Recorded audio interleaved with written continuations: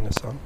As we have seen in our study, twice Job has been assaulted by the accuser, that is Satan, who insists that Job only worships God and obeys God for the benefits that he receives. The first assault involved taking all of Job's possessions, his wealth, and taking all of his children, all 10 children. And it came from all directions, as we saw. Job's response was, "Naked I came from my father's womb, and naked I will depart. The Lord gave, and the Lord has taken away. May the name of the Lord be praised." He acknowledged his suffering. He tore his robe, he shaved his head, and he fell to the ground in worship. He acknowledged that everything he had came from God. He came into the world naked. He would leave the same way. Everything he had came from God. As we've seen, that when the temporary is taken away, only the permanent still remains. The second assault, also from the accuser, was against his person, against his body. He was covered with boils.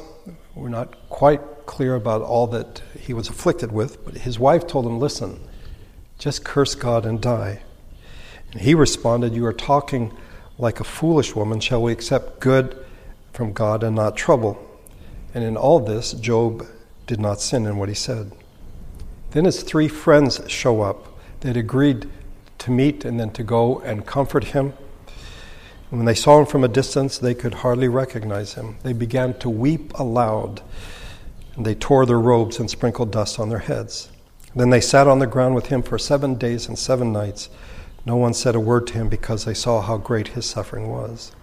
They identified with Job, with the real possibility of disease and disgrace. Job, after all, is in the city dump.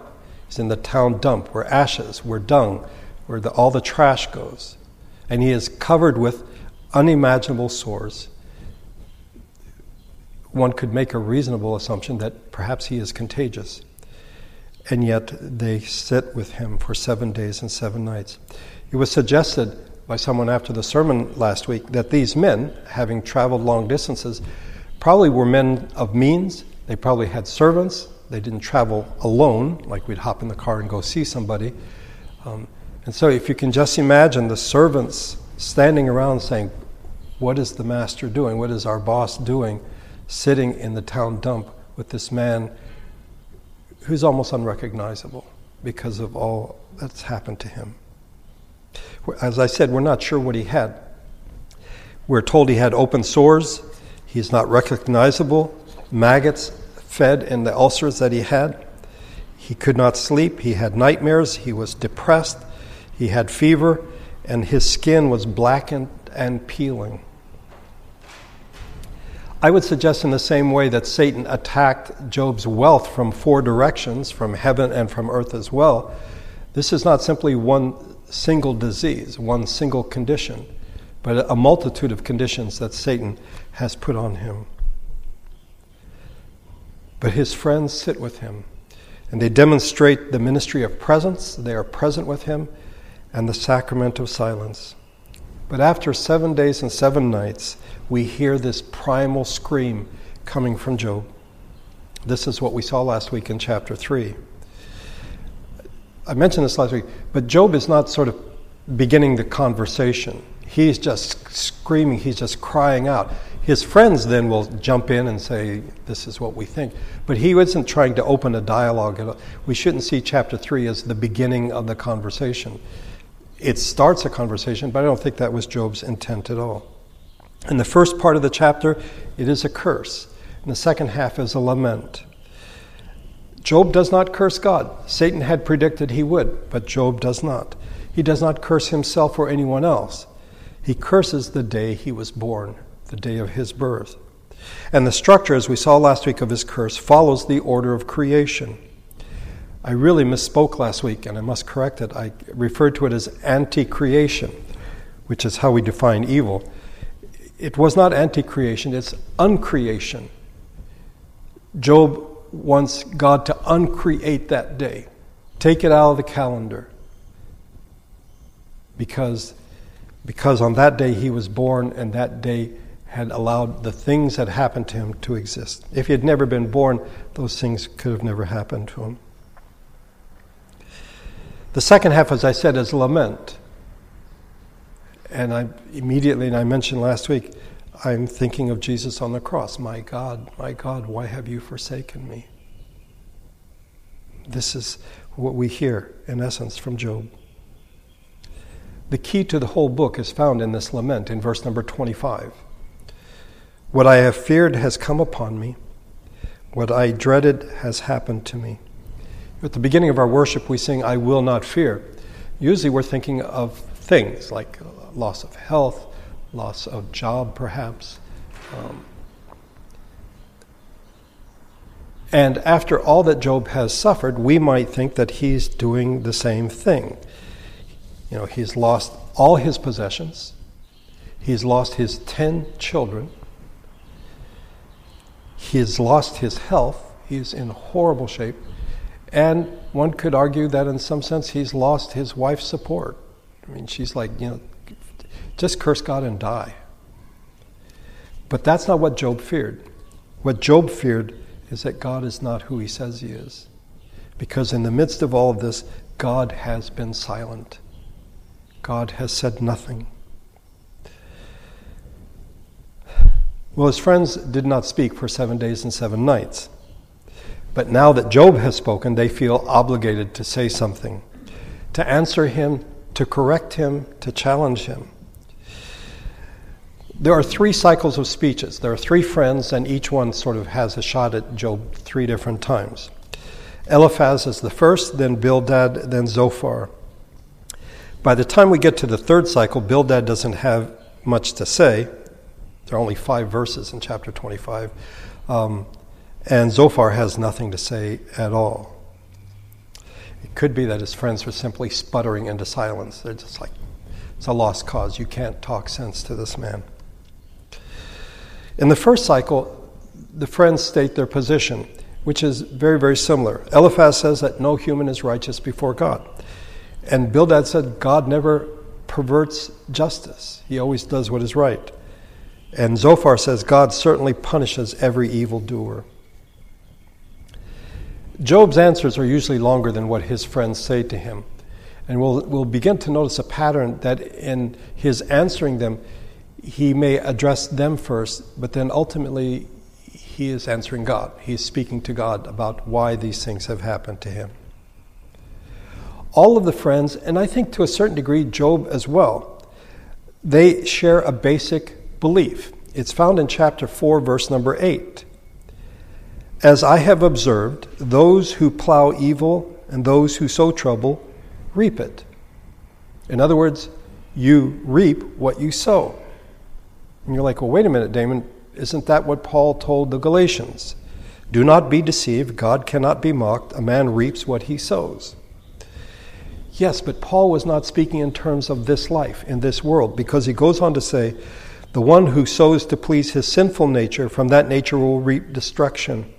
And the one who sows to please the Spirit, from the Spirit will reap eternal life.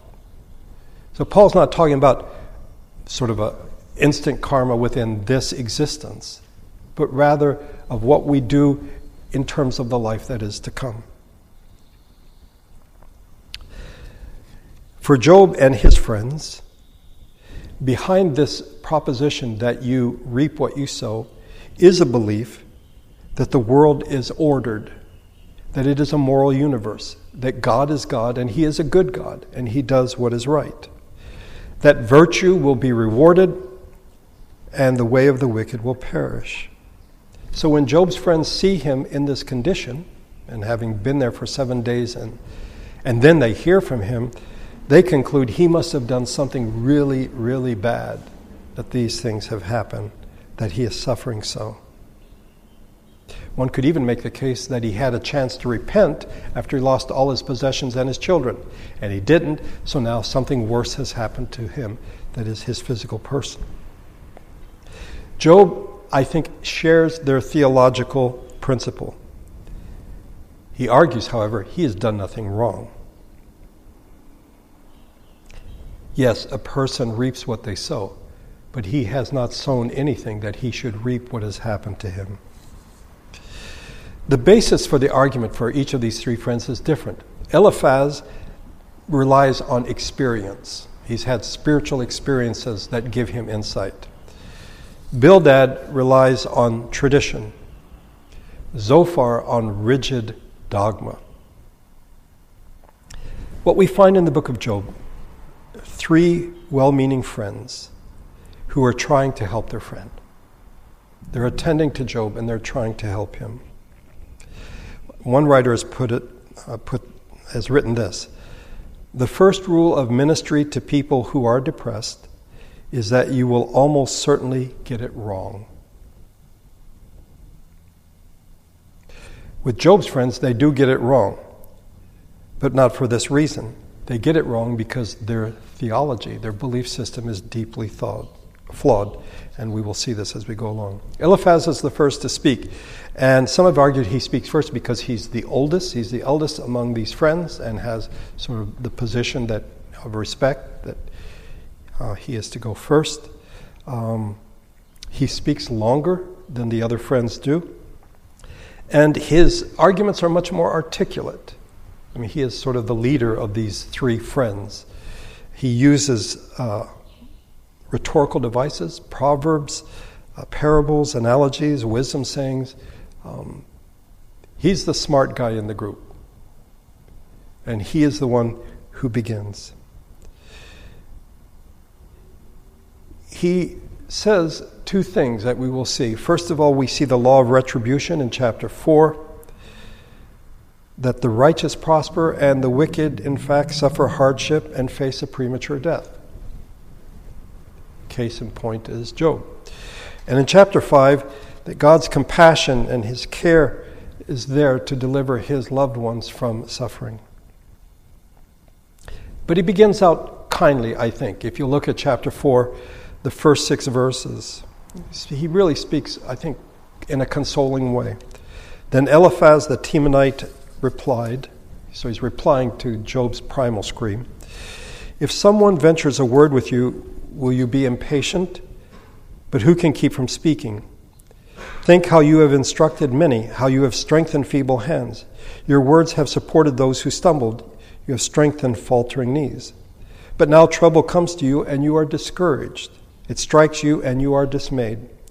Should not your piety be your confidence and your blameless ways your hope?" He starts off, I think, with real deference. He wants to know if Job, in fact, will be patient to listen to what his friends have to say. But in any case, if Job's impatient or patient, Eliphaz is like, I've got to say something. I must speak. In verses 3 and 4, he recalls Job's past, that he is a man of uprightness, someone who instructed many, someone who strengthened feeble hands, whose words have supported those who stumbled, who has strengthened faltering knees. Job never hesitated to help those who were in need. But now that Job is in need, he is discouraged. I mean, why doesn't he say back to himself the things he said to people in the past when they were discouraged? He is dismayed. There's great inner agitation. I think there is a fear in Job that is close to panic. He had encouraged other people who fell under the burden that they were carrying, whether it be emotional or whatever, and now he himself is overwhelmed. Eliphaz in the beginning suggests that there are two things that Job should look to. First of all, his piety, his fear of God. This is the inner response. It should give him confidence. Yeah, I'm a good man. The second thing is his blameless ways. Externally, Job has lived, and it says in chapter 1, he was blameless in what he did. Doesn't mean he was perfect, but he led a good life. So in Eliphaz's mind, Job's piety and his blameless ways should have prevented what we read in chapter 3. When Job says, "Uncreate the day I was born," Eliphaz says, listen, if you're a good man internally and externally, what's chapter 3 about? Why the primal scream? Now he begins. Verse number 7. "Consider now who, being innocent, has ever perished. Where were the upright ever destroyed? As I have observed, those who plow evil and those who sow trouble reap it. That's the fundamental premise there. At the breath of God they are destroyed. At the blast of his anger they perish. The lions may roar and growl, yet the teeth of the great lions are broken. The lion perishes for lack of prey, and the cubs of the lioness are scattered. Eliphaz wants Job to think a minute. Consider now. And what he wants him to consider is the certainty of the doctrine of retribution. Has an innocent person ever perished? And the expected answer is no. That's what Eliphaz is expecting. And were the upright ever destroyed? And again, the expected answer is no. Well, if that's the case and all these bad things have happened to Job, then apparently he's not innocent and he's not upright.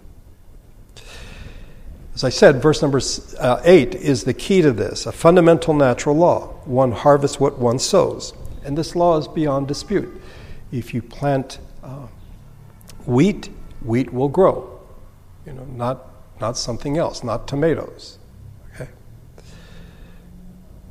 But as we see in verse number 9, there is more. It's not simply cause and effect. God participates. God is, in fact, involved in this. He administers judgment and justice so that the sinner will receive, in fact, just recompense. Eliphaz looks to natural law, to nature, to support his case. I think he gives what might have been a familiar proverb back then, but it's been lost to us now. But the implication is that a lion is ferocious until it gets old, and then the teeth break, they begin to fall out, and suddenly this great lion, it becomes quite feeble and he's powerless to catch prey, to kill it and to eat it. He may still roar, but that's all he can do. And Job, you can do the primal scream, yeah, but that's all you got. That's all you got. Now, one of the difficulties in going through Job is that Job's friends, in fact, do say things that are right. Eliphaz is right. It is a moral universe.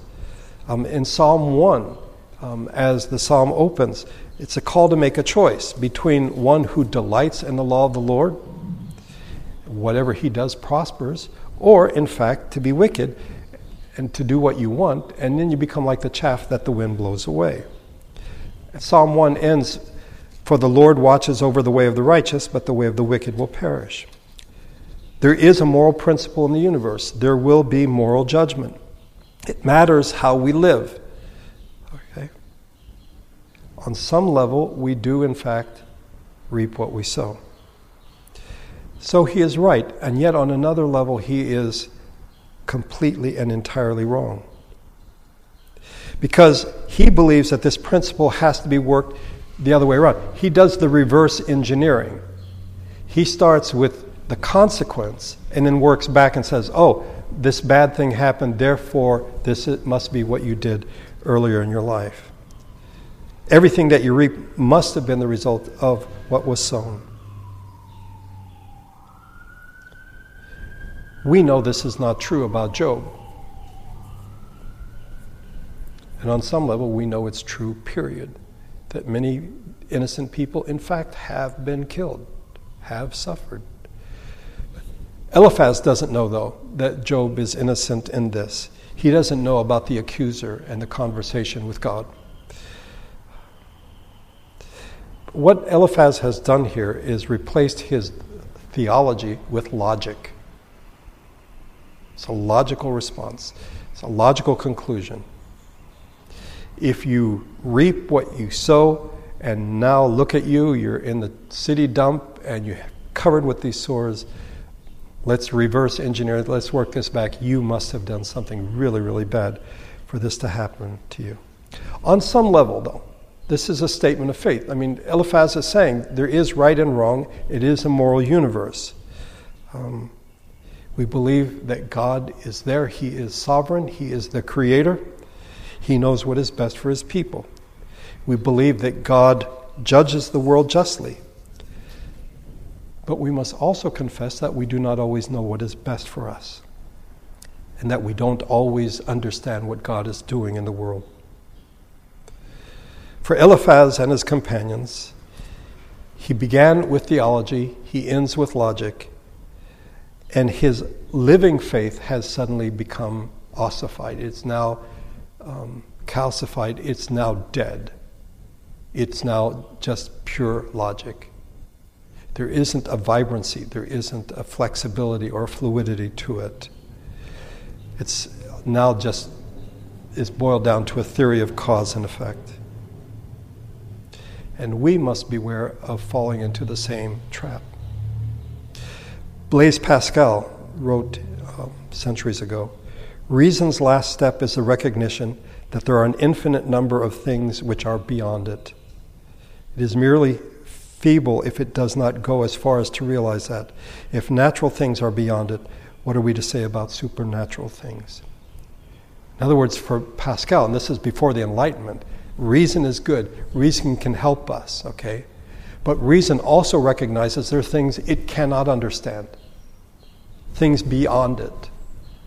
And if that's true in the natural world, how much more in the spiritual world?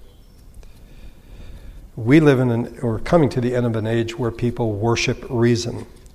But we're now entering, I would say, an age of madness that rejects reason.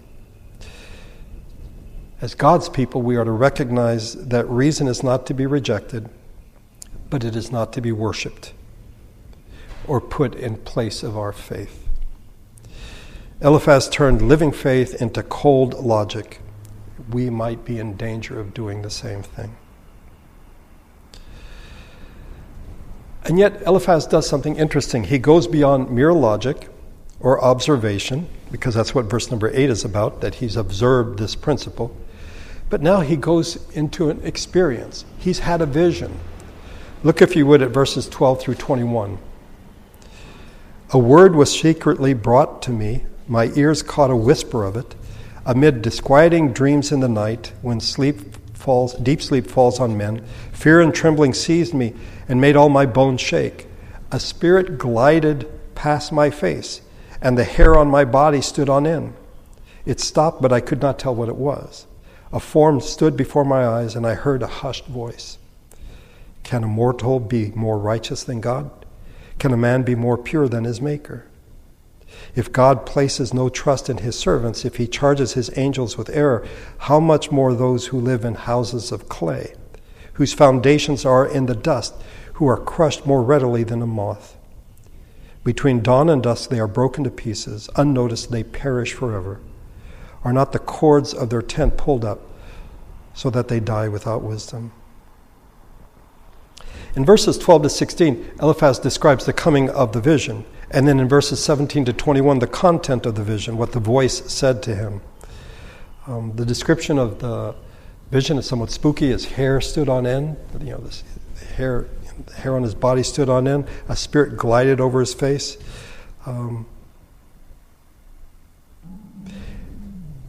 We can't discount Eliphaz simply because he said he had a vision, because in fact the Old Testament prophets did as well. Okay, so this doesn't disqualify or cause us to discount what he has to say. There is a difference, though. Eliphaz doesn't know who's speaking to him. The prophets knew that God was speaking to them, and they were commissioned by God to speak his truth to the people, his people. Okay.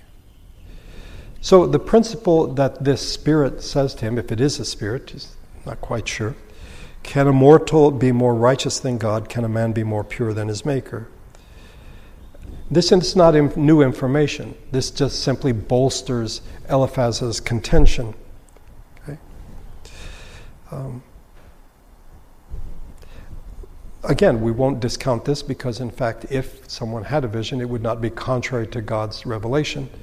But at this point, they don't have the Old Testament. As far as we know, they're not Jews, they're not Israelites. But what he hears in his dream is not, in fact, something new. It's not contrary to what has been revealed in the past. But it reinforces his cold logic, not his faith in God. Eliphaz argues that no one, not even the angels, is pure in God's sight. No one is more pure than God. And if this is the case, what about human beings? And I love his description. Those who live in houses of clay. Those whose foundations or origins are in the dust. From dust we came, to dust we will return. Those who can be crushed as easily as a moth. Those who can be broken to pieces. Yes, human beings are not pure in God's sight.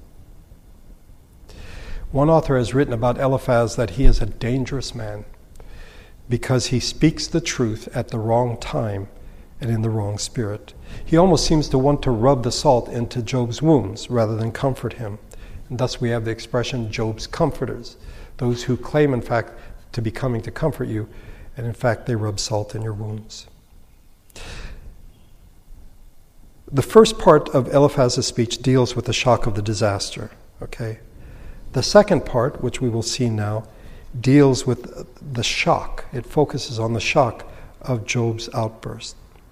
Look, if you would, in chapter 5, verses 1 through 7. Call if you will, but who will answer you? To which of the holy ones will you turn? Resentment kills a fool, and envy slays the simple. I myself have seen a fool taking root, but suddenly his house was cursed. His children are far from safety, crushed in court without a defender. The hungry consume his harvest, taking it even among the thorns, and the thirsty pant after his wealth. For hardship does not spring from the soil, nor does trouble sprout from the ground. Yet a man is born to trouble as surely as sparks fly upward. I think Eliphaz here is trying to fish. He's fishing to understand Job's sudden outburst. Who is Job talking to? Is he talking to God? Is he talking to the angels? I mean, who in fact... And what did this come from? Is it because of resentment? Is that why Job has done this? The question is not said directly, but is he speaking to the angels? That somehow Job will speak to the angels, and then the angels then will in fact convey the message to God. I think Eliphaz got this idea, or where he got it is beyond me, but it seems to fit in with what he said in chapter 4, verse 18. If God places no trust in his servants, if he charges his angels with error, that in fact the angels are seen as, well, that Job might imagine that angels are conveying his primal scream to God. And Eliphaz is building a straw man. He's basically saying, no, God charges the angels with error too, okay? I hope I make that clear.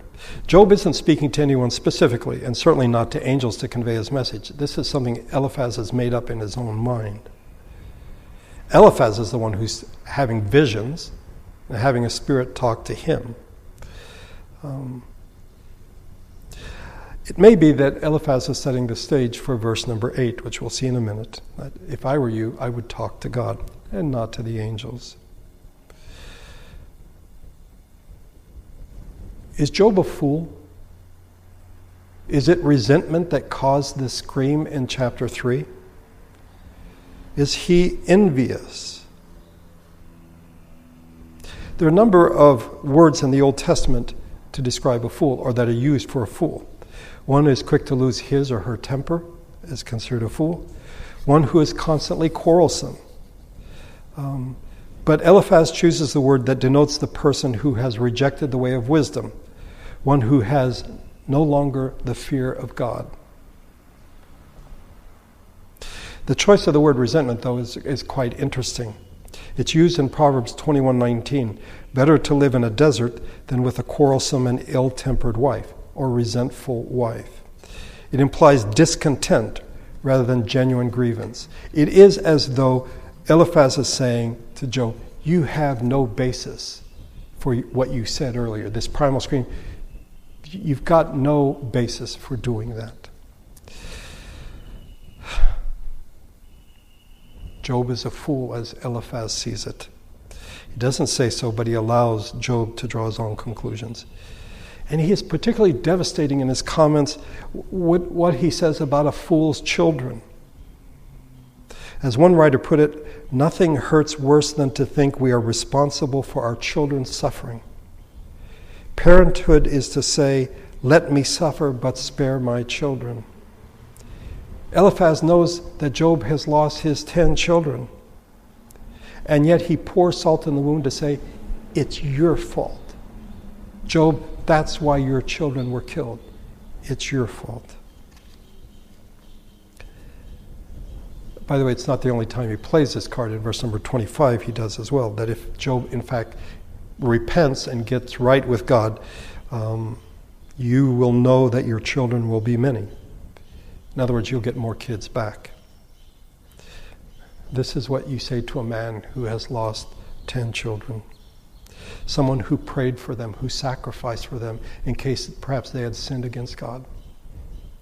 And now they simply become fodder for the argument that Eliphaz is trying to make. One writer has said, Eliphaz gets no sympathy from me. The more I read his first speech, the greater my rage. I tend to agree. This is no comforter. But Eliphaz isn't done. He isn't done yet. Okay. In verses 6 and 7, particularly verse number 7, he argues that punishment or affliction is not part of a natural process. Okay? It is, in fact, the result of someone's sinful nature. That the misfortune is not a capricious act of nature. It doesn't happen at random. There is this very specific cause for this. And this goes back to what he said earlier. It's, Job, you must have done something really, really bad that all of this has happened to you. Verse number 7 may be familiar to you. As man is born to trouble as surely as sparks fly upward. I think what he's saying basically is we are, in a sense, born to create trouble in the same way that if you make a fire, the sparks go up. It's the same thing. That's what we do. So what should Job do? Now we come to the answers. Verses 8 to 16. But if it were I would appeal to God. I would lay my cause before him. He performs wonders that cannot be fathomed, miracles that cannot be counted. He bestows rain on the earth. He sends water upon the countryside. The lowly he sets on high, and those who mourn are lifted to safety. He thwarts the plans of the crafty, so that their hands achieve no success. He catches the wise in their craftiness, and the schemes of the wily are swept away. Darkness comes upon them in the daytime. At noon they grope as in the night. He saves the needy from the sword in their mouth. He saves them from the clutches of the powerful. So the poor have hope, and injustice shuts its mouth. In verse number 8, there's a marked shift here. It starts with the word but. Okay, it's an adversative conjunction. Job, this is who you are, what you do, but this is what I would do. You're sitting there, I'm sitting here with you, but you scream, you say, uncreate the day I was born. This is what I would do. It's been argued that everything Eliphaz says revolves around his own authority. I think he made up the whole vision thing, but it's not for me to say. But now he tells Job, this is what you need to do. I want to get you back on the straight and narrow. Don't call out to the angels, cry out to God. That's what I would do if I were you. And in verses 9 to 16, he tells him why. And it's the transcendent wisdom of God. That God is God and we are not. That God takes care of the poor, those who have been afflicted. He takes care of them. He raises them up. Verse number 13 is actually quoted in the New Testament in 1 Corinthians 3:19. He catches the wise in their craftiness. One can only imagine what category Eliphaz puts his friend Job in. And then finally, the end of chapter 5, we have God as the disciplinarian. Beginning at verse 17. Blessed is the man whom God corrects. So do not despise the discipline of the Almighty. For he wounds, but he also binds up. He injures, but his hands also heal. From 6 calamities he will rescue you. In 7 no harm will befall you. In famine he will ransom you from death, and in battle from the stroke of the sword. You will be protected from the lash of the tongue, and need need not fear when destruction comes. You will laugh at destruction and famine, and need not fear the beasts of the earth. For you will have a covenant with the stones of the field, and the wild animals will be at peace with you. You will know that your tent is secure. You will take stock of your property and find nothing missing. You will know that your children are many, or will be many, and your descendants like the grass of the earth. You will come to the grave in full vigor, like sheaves gathered in season. And then he concludes, verse 27, we have examined this, and it is true. So hear it and apply it to yourself. Eliphaz brings something else in. Maybe God is correcting, he is disciplining Job.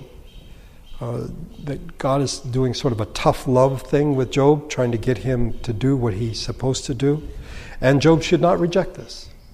And in fact, he says, do not despise the discipline of the Almighty. And we would say that's a pretty good principle. Okay. By the way, the word Almighty in Hebrew is Shaddai. This is the first time it appears in Job. It will appear 30 more times in the book of Job. This is the prominent name that they use for God in the book of Job. It appears only 17 times outside the book of Job. So in the book of Job, God is God Almighty.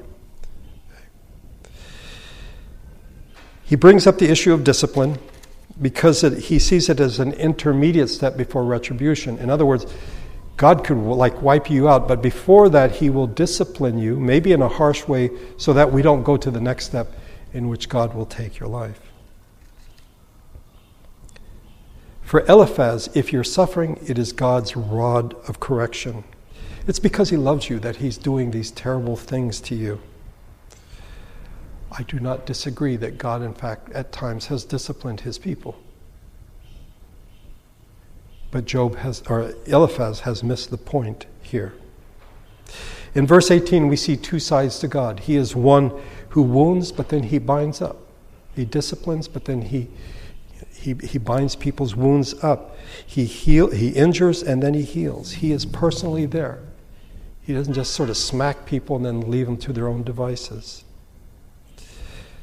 We find this elsewhere in the Old Testament, in Deuteronomy 32. See now that I myself am he, God is speaking. There is no God beside me. I put to death and I bring to life. I have wounded and I will heal, and no one can deliver out of my hand. In verses 19 on, he lists 7 calamities that God can deliver you out of. Famine, war, lash of the tongue, destruction, devastating hunger, wild beasts, and stones that make the ground unusable. But it isn't just that Eliphaz is saying God will deliver you from these. What he is saying is there are benefits to being at peace with God. Job, obviously you and God are not on speaking terms. Something's wrong here. If you would get right with God, if you would repent of whatever horrible thing you've done, then you would have all of these benefits. And as I said at the end, he's like, we've all examined this. We've come to the conclusion. We've examined this. It is true. So now hear it and apply it to yourself.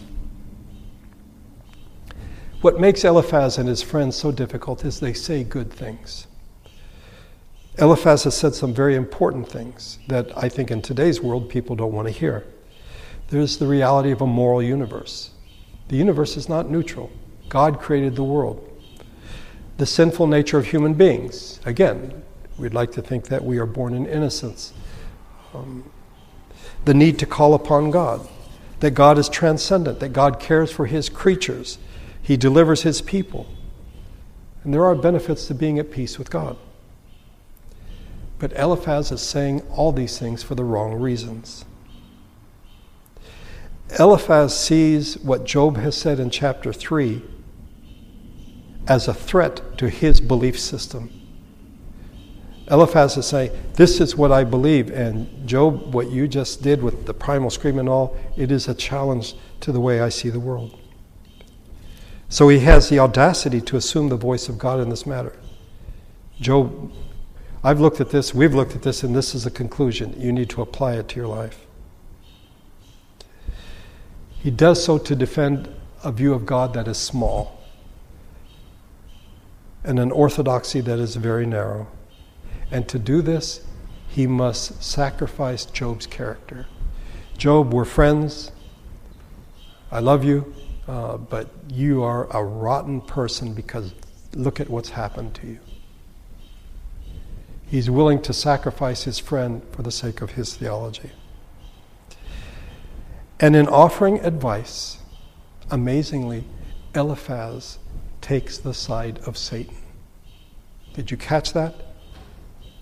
Do you remember what Satan said to God? Does Job fear God for nothing? Have you not put a hedge around him and his household and everything he has? And then at the end, Eliphaz says, listen, get right with God and all these things you'll have kids again. You will be restored. In other words, the motivation to be right with God are for the benefits. Eliphaz fails to understand that Job is troubled by suffering because he is suffering for no reason at all. And in seeking to help his friend, he is trying to tempt Job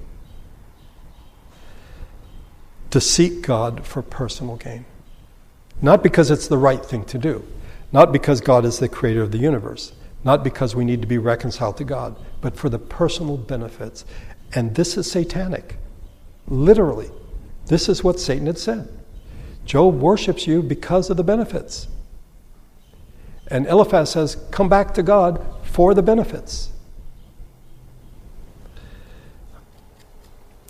If Job follows Eliphaz's advice, he will fall into the trap that Satan has set. If Job is to find God, though, he must chart a much different course than the one that Eliphaz has set down. We are called, as Job was, to worship the true God because he is the true God. He is the creator. He made us. We are broken, in need of redemption and reconciliation.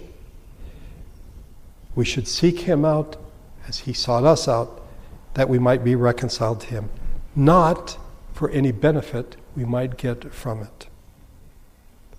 Unfortunately, I think, in my lifetime at least, it seems that the church has presented the Christian faith as accept this for the benefits you will receive. And in doing so, we're like Eliphaz, and we are more satanic than we are Christian. You'd say, well, Damon, isn't it better to be a Christian than not? And I would say, define better for me. Define better.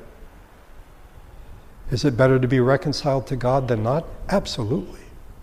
Absolutely. To be a child of God rather than a child of darkness? Absolutely.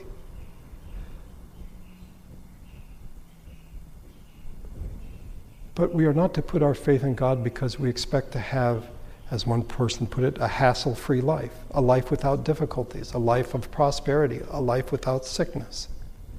That's satanic. We worship God, we come to him because he is the true God. And as we read Eliphaz, there are some good things in there, but overall, the message is satanic. He's wrong. How do you answer such a person? Well, the Lord willing, we will see this next Sunday as Job answers his friend Eliphaz. Let's pray together.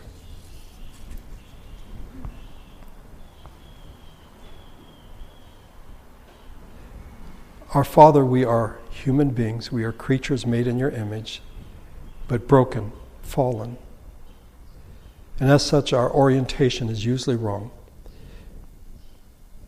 We tend to think about ourselves first and what we can get out of it, what benefits we might accrue. And indeed, we live in an age in which, sadly, your truth, your gospel has been presented in that way. As though to be reconciled to God were not the greatest gift possible. As though it were not the greatest benefit possible. to be redeemed from our sins, to be set free from the bondage of sin, to be called a child of God. Yeah, we want something more. We want a life without difficulties, without health problems, without financial problems, without family problems, without emotional problems. We want it all.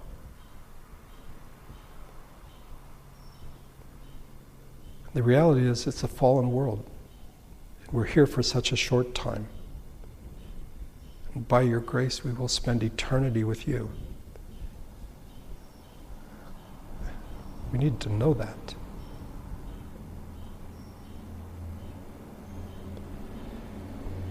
For all the wrong things Eliphaz said and the wrong spirit in which he said them, we are grateful for the things he does point out, that in this age we have forgotten that we live in a moral universe. There is right and wrong, and you are God. By your grace, help us to think on these things in the days to come.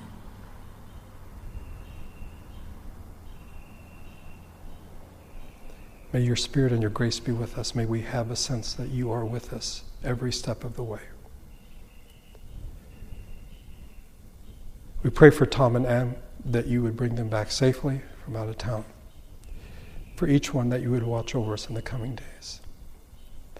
Again, I thank you for the years here at Melrose, for your faithfulness and your grace. I pray this in Jesus' name. Amen.